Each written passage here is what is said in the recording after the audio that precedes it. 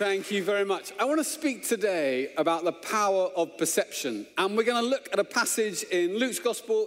On one occasion, an expert in the law stood up to test Jesus. "Teacher," he asked, "what must I do to inherit eternal life?" "What's written in the law?" he replied. "How do you read it?" He answered, "Love the Lord your God with all your heart and with all your soul and with all your strength and with all your mind, and love your neighbor as yourself." "You've answered correctly," Jesus replied. "Do this and you will live." But he wanted to justify himself, so he asked Jesus, "And who is my neighbor?"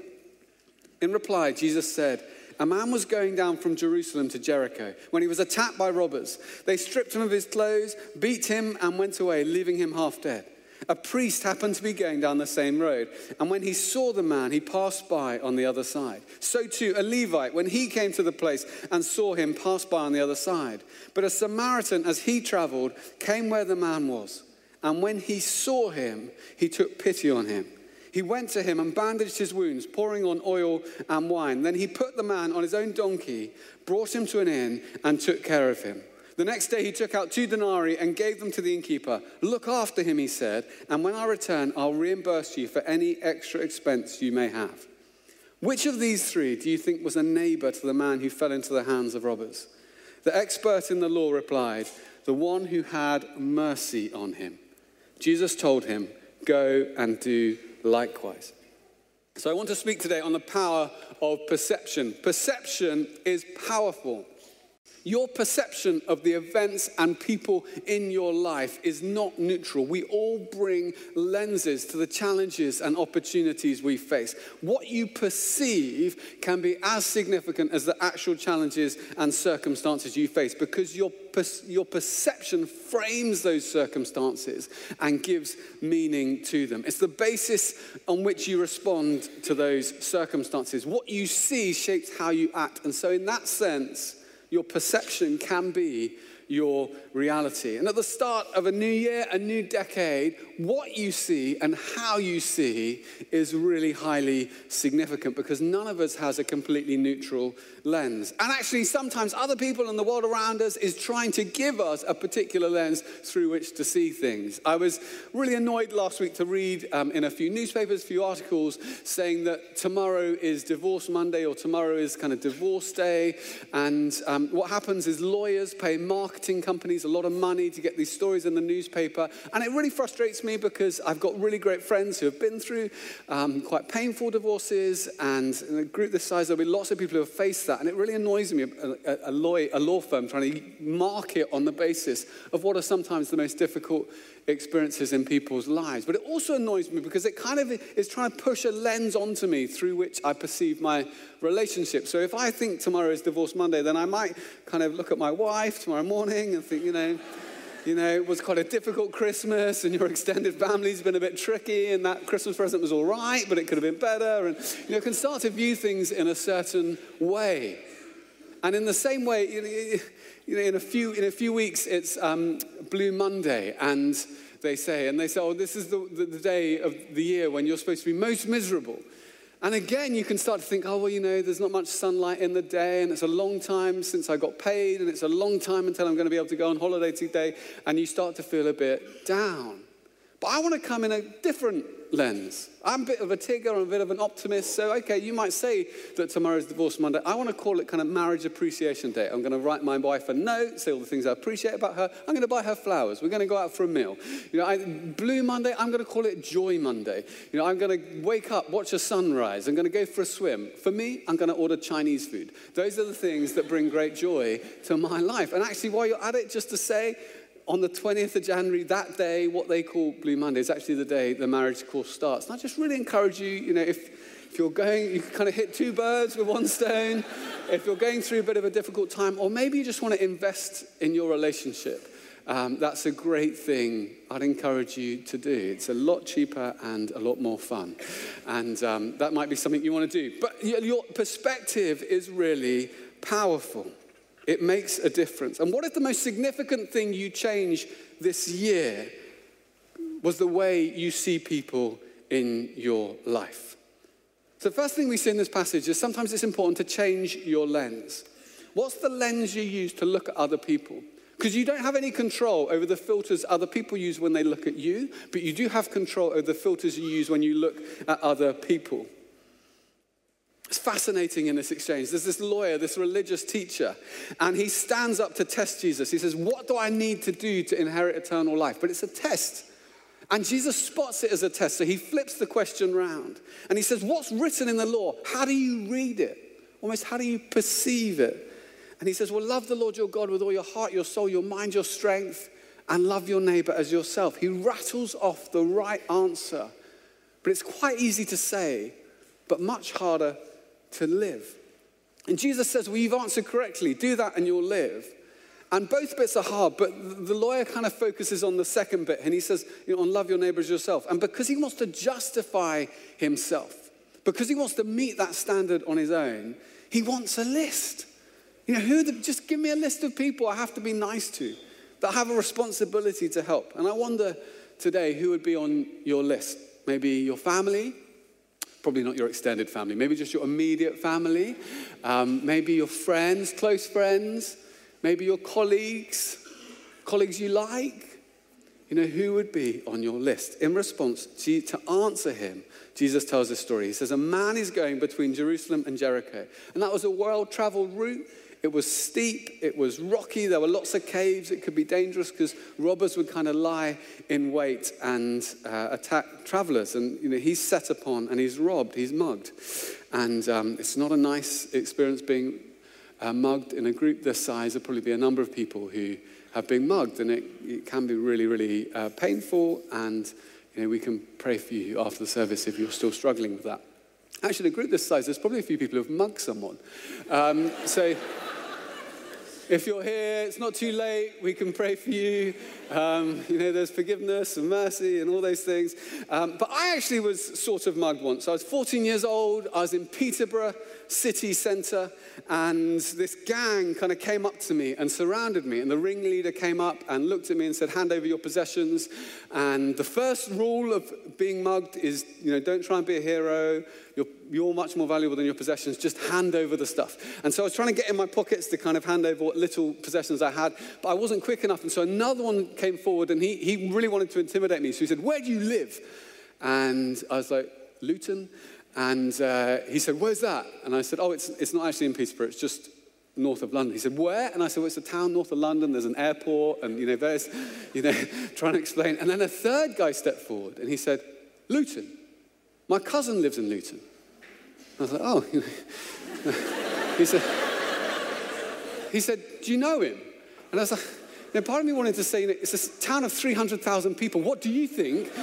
But I thought it wasn't really the time for that. So I said, well, I might do. What's his name? And he said, oh, his name's this. And I said, well, that sounds familiar. Where does he go to school? And he said, oh, he goes to school here. And I said, oh, I know that school quite well. Where does he live? Does he live near the school? He said, yeah, he lives 2 streets away from the school. He said, actually, there's this patch of grass where an ice cream van parks. I'm like, I know that ice cream van. He goes, oh, yeah, he lives just around the corner from there. I said, oh, yeah, I know that. I probably would recognize him if I saw him, actually. He was like, oh, great. I was like, he's like, we actually visit quite a bit. So what do you say? Like, well, next time you're here, come round for a cup of tea. And, maybe me and my friends can mug you. So I was like, oh, that's nice. He said, what are you doing in Peterborough? I said, well, yeah, I'm just, shopping, bit of this, bit of that. He's like, all right. I was like, are we okay? Are we all right? And he was like, yeah. So sorry, mate. Yeah, on you go. So sorry about that. I was like, no worries. And I carried on walking. And it was funny because that kind of mugging had lost its momentum because I wasn't just a random person anymore. I was someone who lived 2 streets away from his cousin. Perception is powerful. But the guy in this story actually gets properly mugged. He's beaten, he's stripped, he's left naked, he's got no clothes, no possession, he's left half dead. And it's interesting, that means that lots of those micro indicators we use forming a judgment on someone are gone. The kind of blink test, the kind of 7-second snap judgment. How someone holds themselves, how they speak, the clothes they wear, the job they do, how wealthy are they? None of them are available. He's lying in the road, and he could be anyone, and he could be no one. And a priest comes by, and he sees him, and having seen him, he walks by on the other side. Because of how he saw him, he walked by on the other side. And then a Levite, an assistant priest, comes by, and he saw the man, and because of how he saw him, he passed by on the other side. Two people who have a particular duty to help those in need. Both saw the man, but how they saw him affected how they responded. There's lots of possible reasons for that. People say, well, maybe they'd just come from the temple in Jerusalem and they were ceremonially clean and they didn't want to get dirty by maybe touching someone who might be on their way to being dead. Or maybe it was inconvenient, or maybe it was dangerous for them because if they helped him, then they'd be more vulnerable to robbers themselves. There's always, if you think long enough, there is always a good reason not to do the right thing. But it's still right to do the right thing. Their perception impacted their response. And that happens for us too. Lots of the people in the city have needs. And some of those needs are really immediate and obvious, and they're physical. And we run a day shelter and a night shelter for those. Some of those people, their immediate need is a hot meal and a warm bed. It's obvious. And you might know other people who have a really obvious immediate need at the moment, but sometimes it's not so obvious. It's not so visible. People are struggling with emotional or psychological needs, and also with spiritual needs. City of 8.7 million people, there's a lot of people here with deep spiritual needs. I think about my barber, Marco. I found my new barber a little while ago. I was walking past this kind of barber shop in South London, and I went in, I thought I'd give it a go. I sat down and there were 3 barbers, but I knew he was going to be my barber because he had a quite cool haircut, and you never want your hair cut by someone who doesn't have a cool haircut. You just got to trust them for that. And then he had like quite cool tattoos. He was like Italian. I knew that because he spoke Italian. And he was quite a fun guy. He was quite chatty. I quite like a chatty barber. I know some of you, that's your idea of like the worst possible thing. Like you quite enjoy going in an Uber and asking it to be silent and just sitting there quietly. Don't want anyone to speak to you. I quite enjoy speaking to people, so I was quite happy about that. We had a great time. He gave me a good haircut. I was so happy about it, so thrilled with the whole experience. I tipped him an absurd amount. Like it was more than double what the actual haircut cost. I don't know why, it just got carried away. Difficulty is, I went back, and of course, he gave me the same service. I'm now tied in. Like I don't feel like I can lower my tip, So I'm kind of doubling his pay. He must think I'm his best customer. And so, but we talk about all sorts of things, Marco and I. We talk about his business ideas, his plans for the future, his girlfriends, his flatmates, his challenges. There's all sorts of things he might need at the moment. I hope his business flourishes. I hope he finds a great girlfriend. But actually what I know he needs most deep down is a relationship with his maker, is a relationship with Jesus Christ. And the thing actually I know deep down that I can most help him with is by inviting him to come along and do Alpha this year. The thing I think that could make the biggest difference to Marco is to do Alpha this year. But even then, even though I know that, it's very easy to approach Marco with different lenses. People kind of push lenses on you the whole time, and I kind of approach him and feel like, different lenses. So I might approach him with a lens that basically says, I'm thinking, I'm actually quite busy. I'm moderately important in my own mind. And so, I kind of approach Marco. I'm like, I don't have much time. Marco's taking, why am I walking 35 minutes out of my way? Why am I doubling his tip to have a haircut? But this guy can get a haircut with anybody. Why am I investing time in this relationship? It's not a significant relationship in my life. Is it going to make a difference? Instantly, I'm like, this is just inconvenient, and it's not that comfortable, and it's a bit costly. What's the point? And we can approach people with that lens. I'm busy. I'm important. They're not as important. They're not as busy. What's the point? Or we can take that lens off and we can look at them in a different way and say, actually, is it that much of a cost? Is it that inconvenient? Who knows what might happen if I invest a little bit of time in that relationship? And who knows what purpose God might have for Marco? So that's one lens I might use, might need to take off. But I might also look at him and I might think, well, I feel like I'm quite independent, my independent lens. I don't like to be tied down. I don't like to be too burdened by things. So I can look at him and I can say, yeah, well, Marco probably does need some help, but I'm not sure I'm the right person to give it. We need a more strategic, joined-up approach to this whole thing. Maybe the church should have a working group on how to reach men in barbershops. We could kind of build something and get some kind of process and strategy, and that's all very good. But really, that lens is a way of me avoiding the fact that I'm standing in front of Marco. And I might have been put there for a purpose. And if I take that lens off, then I can see him and I can think, actually, I don't know who else he's going to meet. If not me, then who? If not now, then when? Maybe it's not just a random barber in a South London barber shop. Maybe it's someone who I have a purpose in meeting and in inviting. So I take off that lens. Or maybe I look at Marco and I'm kind of feeling a little bit skeptical. I've got my skeptical lens on. And I think, well, even if I did invite him, glad this is entertaining you. Even if I did invite him, what difference is it going to make? He's a busy guy. He's got a lot going on in his life. He's not going to say yes. Even if he said yes, it's probably not going to make much difference. What's the point? It's kind of like my skeptical lens. But then I can take that lens off and I say, well, who am I to say his no for him? Maybe the same Spirit of God who breathed breath into his lungs has been stirring something in his heart and mind. Maybe actually he's waiting for someone just to say, come and see. Maybe he's desperate for that relationship which I can introduce him to.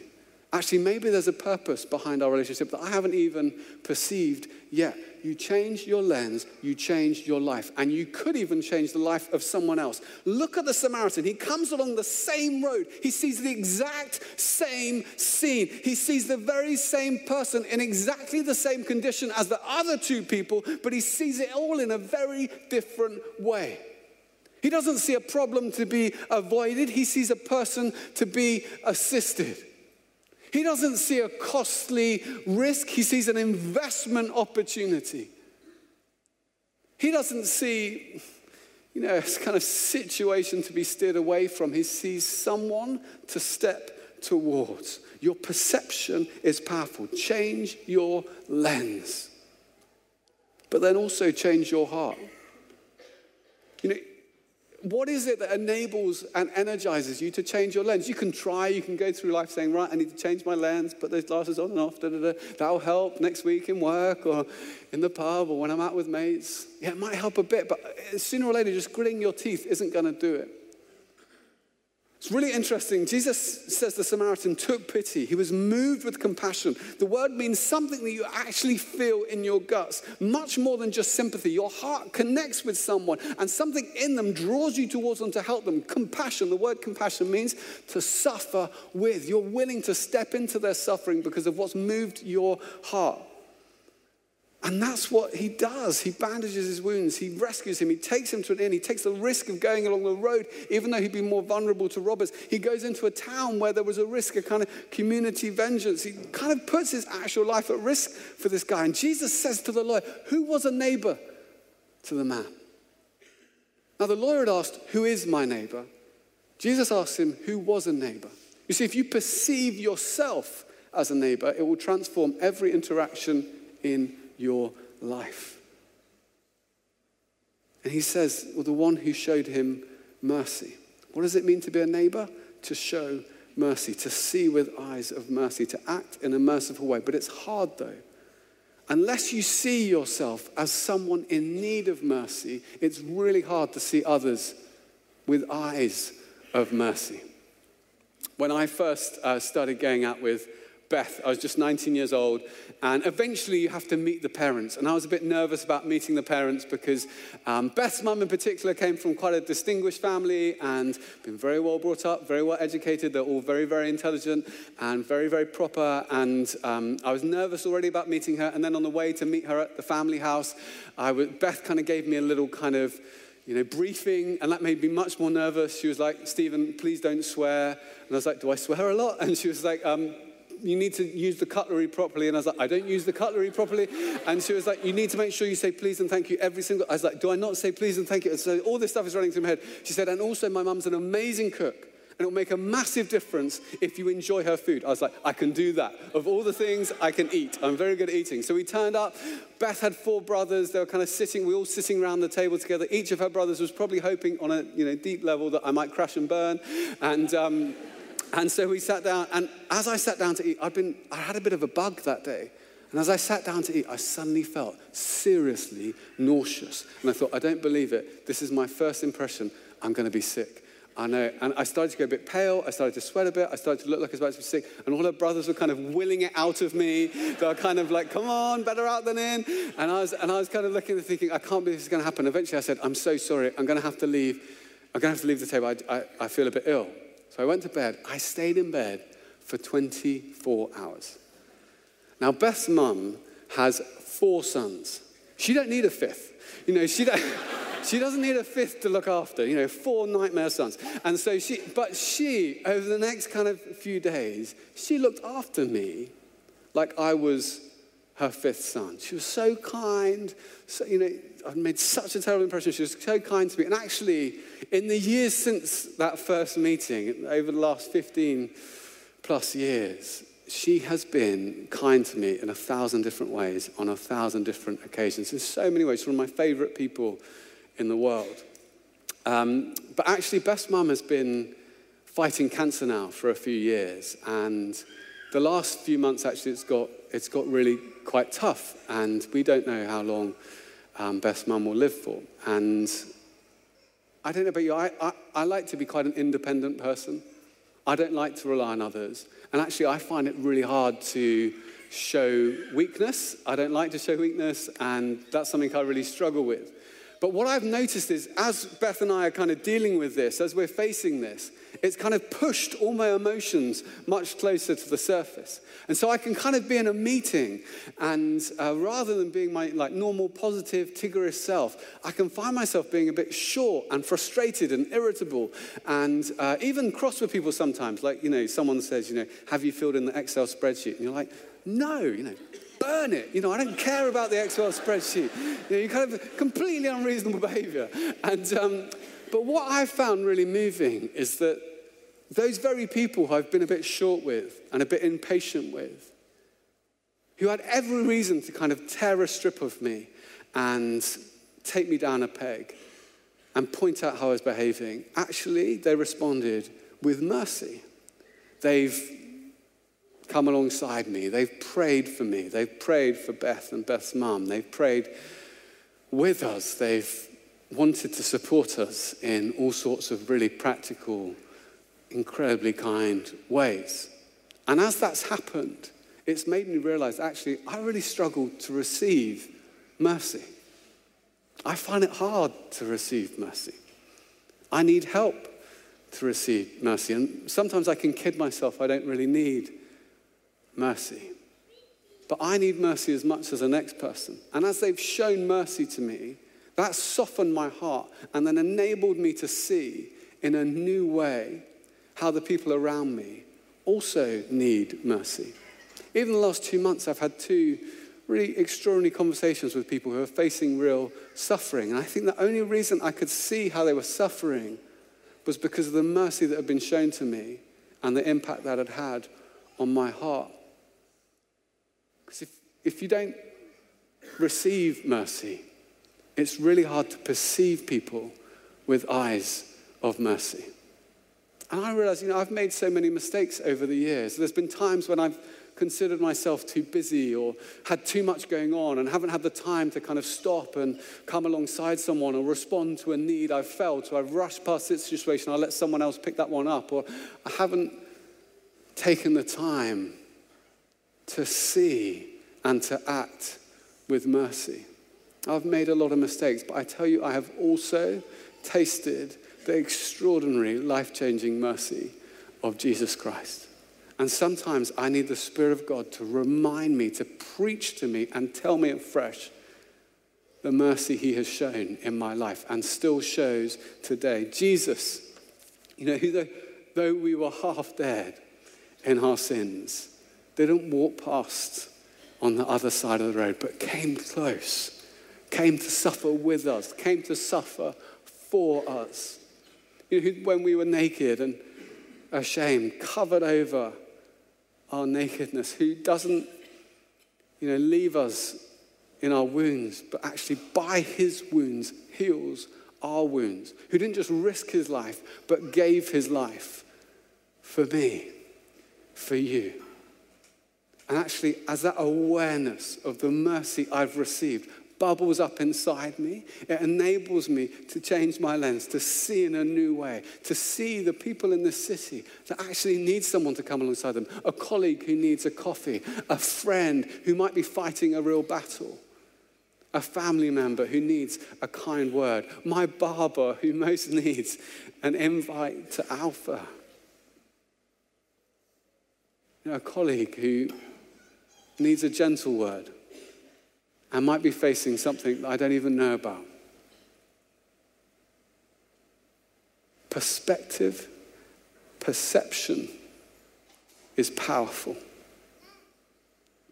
And as your heart softens, as the Spirit of God softens your heart, you will see with a new lens to the faces, the eyes, the situations, the challenges of the people around you. And think what a difference we could make in this city in 2020 as we see with mercy, as we act with mercy, and see what God wants to do.